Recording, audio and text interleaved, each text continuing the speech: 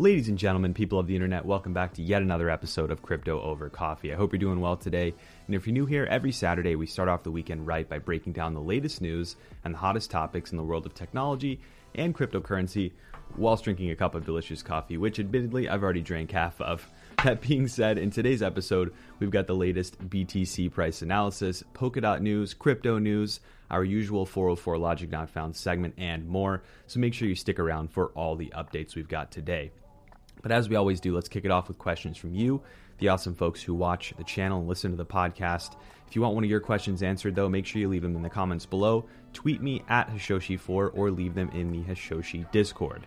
If you would be so inclined, also please do subscribe to the channel and hit the bell notification button or follow the podcast wherever you are so you can get a heads up whenever I post new stuff on the channel. So thank you so much in advance. And let's dive into these questions here. Now, the first question is from TT Cooper, and he asks, where is the best place to hire blockchain developers? And this is a great question, and I've started to see this more and more often as startups are continuing to look for really hotly demanded resources like blockchain developers. Now, it's a challenging question, though, because there are very few developers out there with blockchain knowledge. My recommendation would be one of two things. One, referrals are your number one best friend. Reach out widely into your network in the cryptocurrency space and the blockchain space and ask people that you know if they can refer you someone who is a blockchain developer. That is generally the best way to find one.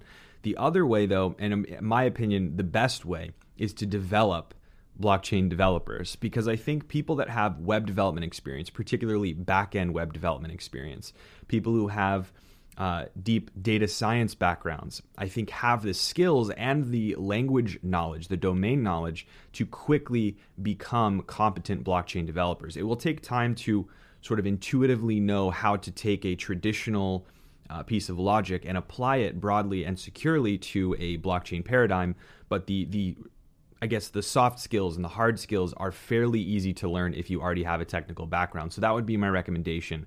Find someone with a passion and an interest in becoming a blockchain developer and invest in their development into that sort of role. Homegrown talent is fantastic talent. And if you don't have a blockchain developer, if you can get one experienced blockchain developer, you can pick up a few other web developers or experienced developers, and they can learn from that one person, and that's how you scale your team. So hopefully that gives you some good information to go off of, but if I can be of further assistance or you're looking for developers, I can try and refer one. You can reach out to me via email. So thank you so much for your question, TT Cooper. Next question for the day is from Halwa Bakery. Great content as usual. Thank you so much. And the question is, can Bitcoin switch to proof of stake? If so, how and what would happen? So long story short, I don't think Bitcoin ever will switch to proof of stake. And that's based off of just fundamentals. It's not a protocol that is built for proof of stake. Quite frankly, proof of stake sort of runs counter to the way that the network security was built out in Bitcoin. You don't want the miners in this case, who have been mining in this ecosystem for so long, who are now really whales in this industry, to then suddenly find themselves in a much smaller group that's prone to collusion, that has power over block making in the network more so than anyone else does. Of course, centralization is a concern people talk about with proof of work, but quite frankly, it's more of a challenge to protect against that in terms of exchanges and miners in an environment where you're going to proof of stake. And so that's something you should definitely bear in mind. I think it's very dangerous, even more dangerous for a network that has been oriented towards proof of work to move to proof of stake. And that is why, in my opinion, that the Ethereum Foundation completely scrapped the original plan for proof of stake and reworked the entire thing. Originally, the Ether amount that you needed to have to become a validator on the network, which was much higher, right? And that would have tended the network towards centralization and favored whales who got in early on Ethereum, and that's not what you want. So all this to say, if we look at examples of projects who are doing it, if we look at the way that Bitcoin is built, proof of stake just isn't compatible with the way that it works. And it's hard enough to get common sense things done in Bitcoin, like Schnorr signatures, for example. It's difficult enough to do something like that that's low impact, that can be done in a soft fork, that I doubt a hard fork would ever happen for Bitcoin Core, at least, that would move it to proof of stake. That doesn't mean a fork like a Bitcoin Cash or a BSV or something like that couldn't do it. But again, that doesn't mean that's Bitcoin making that move. It's a different fork, totally different network. So long story short, and I know I ramble a little bit when I answer these, philosophical questions, but Bitcoin could, there's nothing stopping it from doing so, moving to proof of stake, but I doubt that it ever will, and I don't think it would work well. I think it would be catastrophic. So there's my answer in the shortest term possible. Next question is from Johan Anderson. Is it more safe to store crypto in a software wallet than on exchange? And people might be surprised by my answer on this. And it depends. Most people in the crypto space might say instantly, yes, self-custody is better than exchange custody.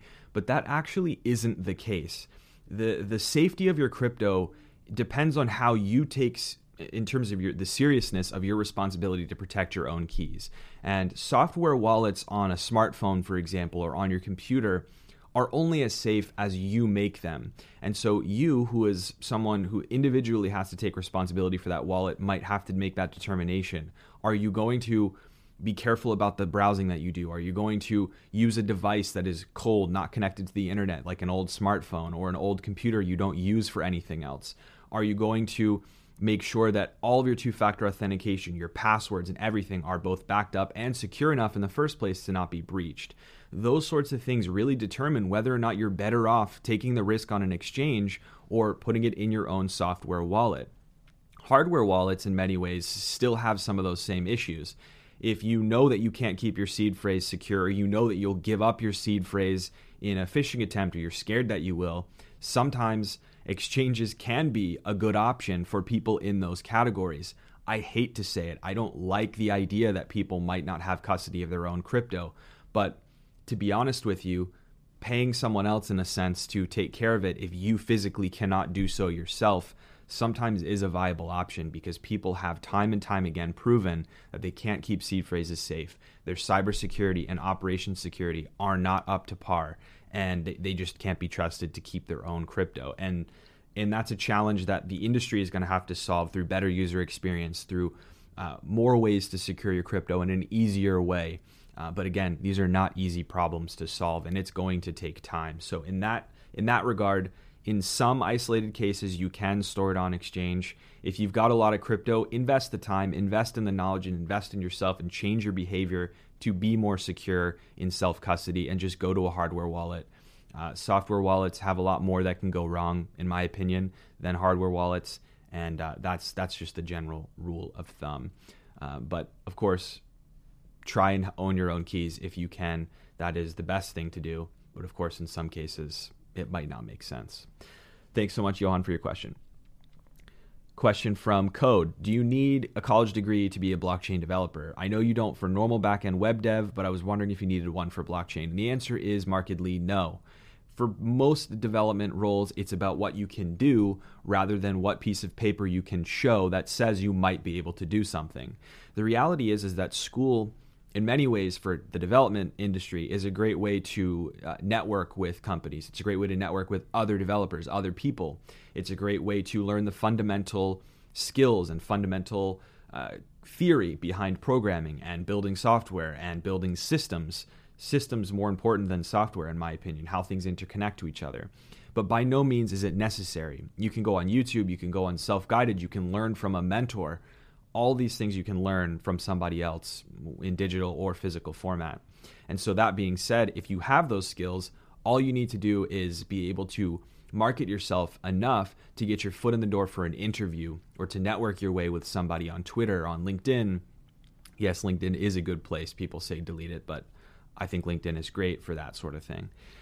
You don't need a college degree to be a blockchain developer the same way you don't need one to be a web developer or really any other type of developer. It's all about the skills you have, how you can solve problems, and how passionate you are about continuously learning, because the space moves a mile a minute and you've got to keep honing your chops and learning new things along the way. So that would be my recommendation. You don't need a college degree. If you do choose to get one, though, you shouldn't be guilted out of doing so. There are two distinct paths, or several distinct paths, that you can use to get to the same place. So don't don't take it seriously if someone says, "Oh, you don't need a degree, you're wasting money." If that's the path that you choose, that is an okay path to take. So that would be my advice. Thank you so much for your questions. And everyone, as always, feel free to leave them in the comments below if you have more. Let's dive into the news. Now, just as a friendly reminder, please be aware of the scammers in the comments that are posing as me. They have the same photo as me, the same name, but they are not me. So if the comment does not have the name highlighted, it's not me, and you can go ahead and report them. And of course, for those who are new here, every week in partnership with the folks at Kobo, they make the awesome Kobo Vault wallet, in case you didn't know, I'll be giving away a Kobo tablet steel seed phrase backup device in every episode from here on out. So all you have to do to enter the random draw is comment on this video, and I'll pick a winner each week. Of course, for transparency, the product is only available in select regions, so if you win and you're from an unsupported region, I'll send you Bitcoin instead. So the winner of last week's random draw from the comments is here on the screen, so big congratulations to you, and of course, I will be in touch to talk about how to claim your prize. Now, this week's Bitcoin price analysis is actually different for a change. There were several weeks on Crypto Over Coffee where we were just talking about the bull market and prices going straight upward in terms of price. But this week, we saw some of the trademark volatility that Bitcoin bull runs tend to have and have in history, with $10,000 swings at the peak dropping from around 40K or above 40K to the lows of 30Ks. And then, of course, we went right back again to 40K, and now we're back down again. So it's been quite a roller coaster. But most of the Bitcoin faithful have just bought the dip or stayed the course and not batted an eye. And at the end of the week, Bitcoin is sitting at around 37,000 US dollars, which has ignited discussion on Twitter about whether 30,000 is the new support level, the strong support level that 10K has been for what seems like years now. I think that as things started to trend downwards, there was a widespread concern that this was altogether a short-lived bull market and we're doomed to another huge deflated market for years on end. But that was certainly not the case this week if you look at how things trended. You've probably heard it on your other favorite crypto YouTubers channels, but healthy pullbacks or a set of price retractions in a cycle are very, very important to a continued bull cycle. It means profits are being taken and markets are consolidating at lower prices where more buyers can get in. It's an attractive way for more buyers to get in. So it's mostly when you see a deflation of total market capitalization over several months that indicates maybe investors are more permanently leaving the market. We just haven't seen that here. So this is why I advocate often for folks to do dollar cost averaging into Bitcoin on a cadence, never overextend, just set it and forget it. And then don't even look at the number when these big swings happen, because this is the long game. And I think people should try not to forget that this is the long game. So those who said Bitcoin was dead in 2017 when it deflated from all-time highs simply cheated those who would have otherwise been patient holding Bitcoin to these new all-time highs a couple years later from massive, massive gains. So if you believe in Bitcoin, you believe in the mission, you believe in why it's valuable, hold and be patient and don't worry about the rest. Now, I present this next story to you early in the episode because I think everyone should hear about it. Everyone should understand this. So a federal magistrate judge, Zaya, I hope this is pronunciation in a correct way, Zaya Faruqi, who was hearing a cryptocurrency forfeiture case in a DC Circuit Court, asserted in an opinion on that case that, I quote, "The horror story of unhosted wallets is fiction, not fact."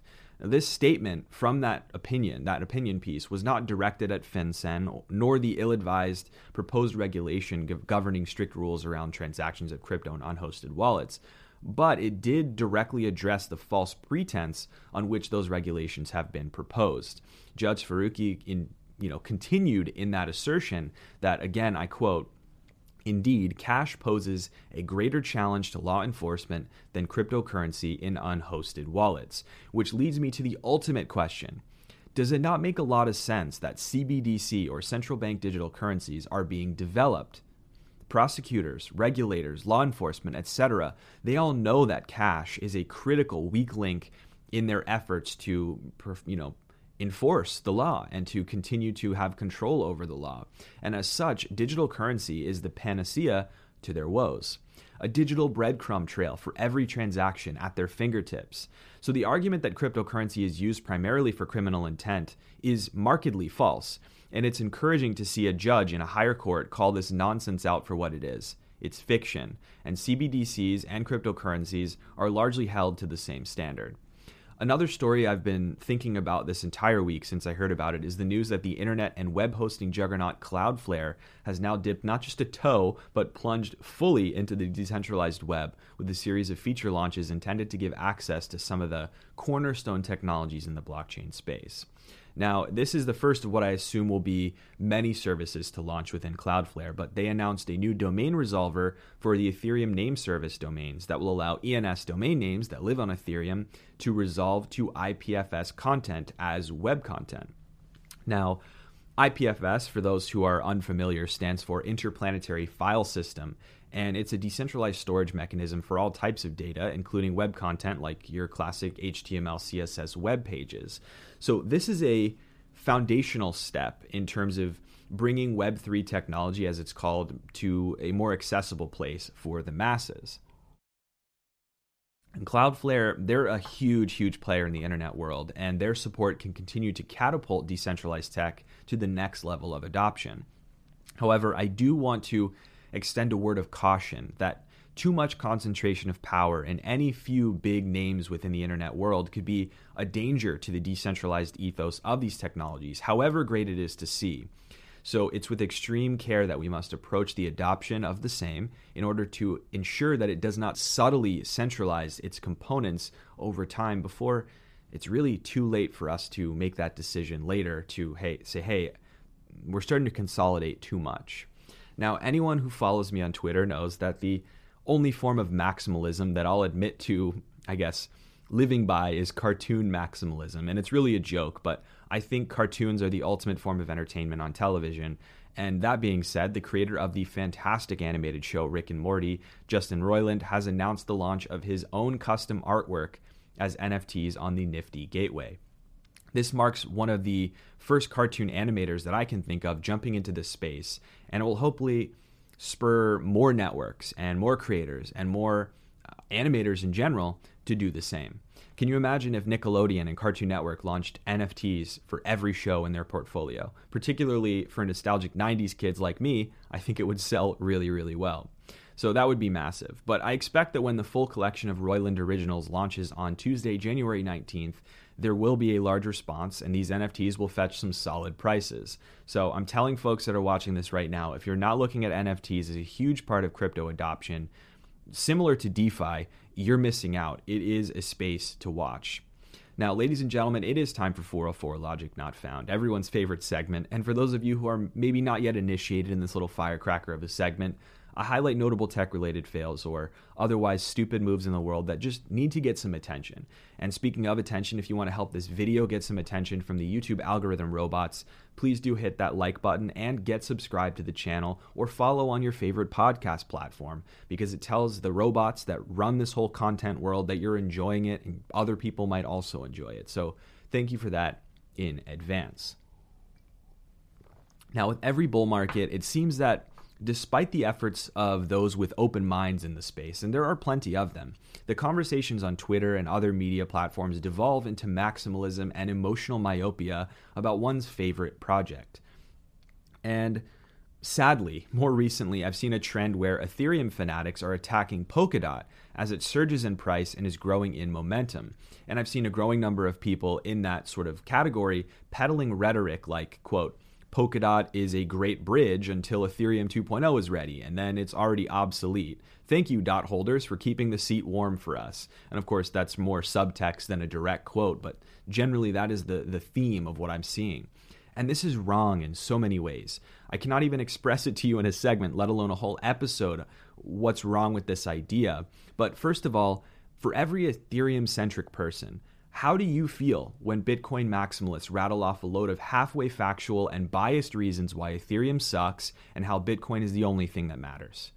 It probably makes you angry.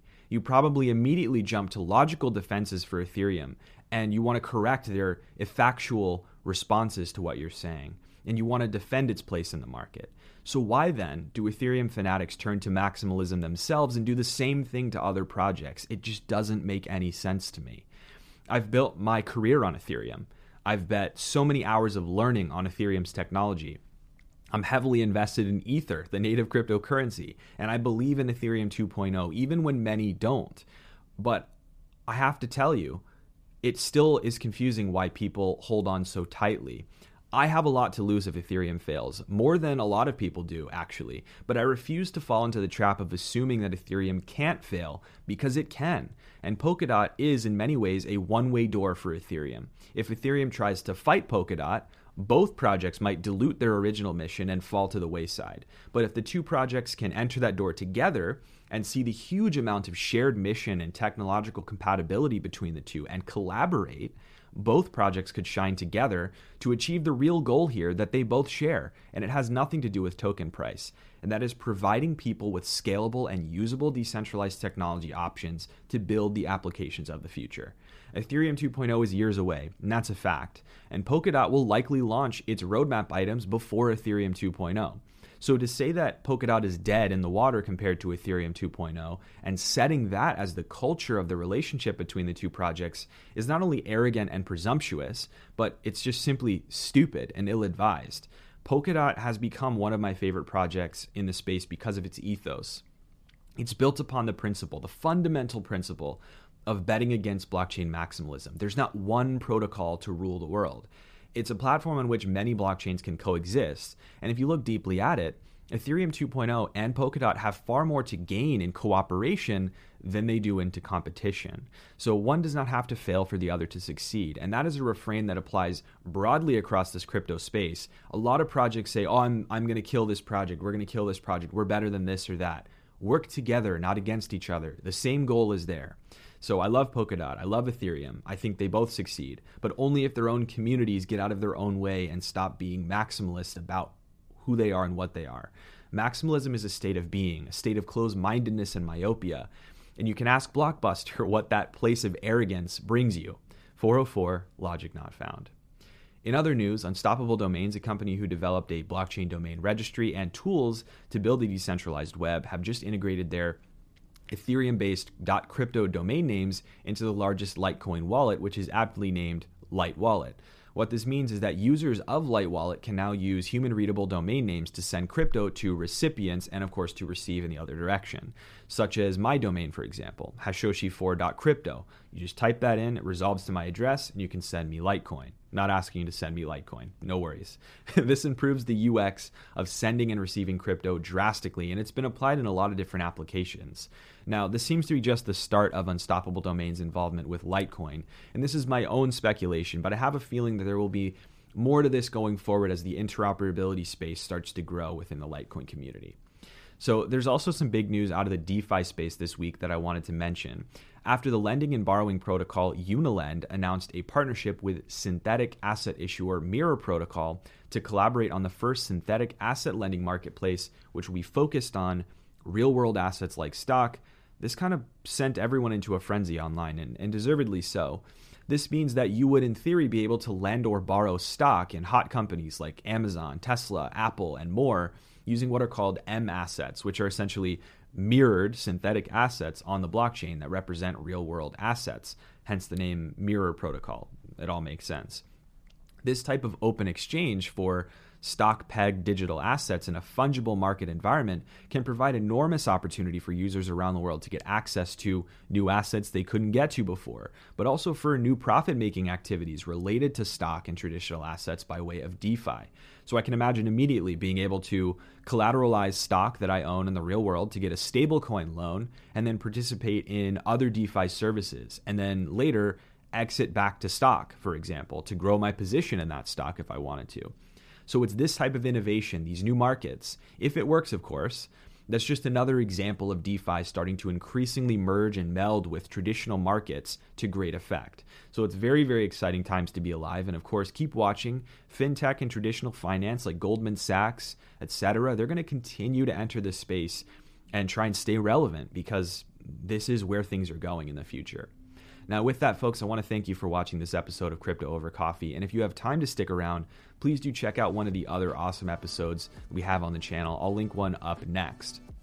I wish you and your family a safe and restful weekend. And until next time, cheers.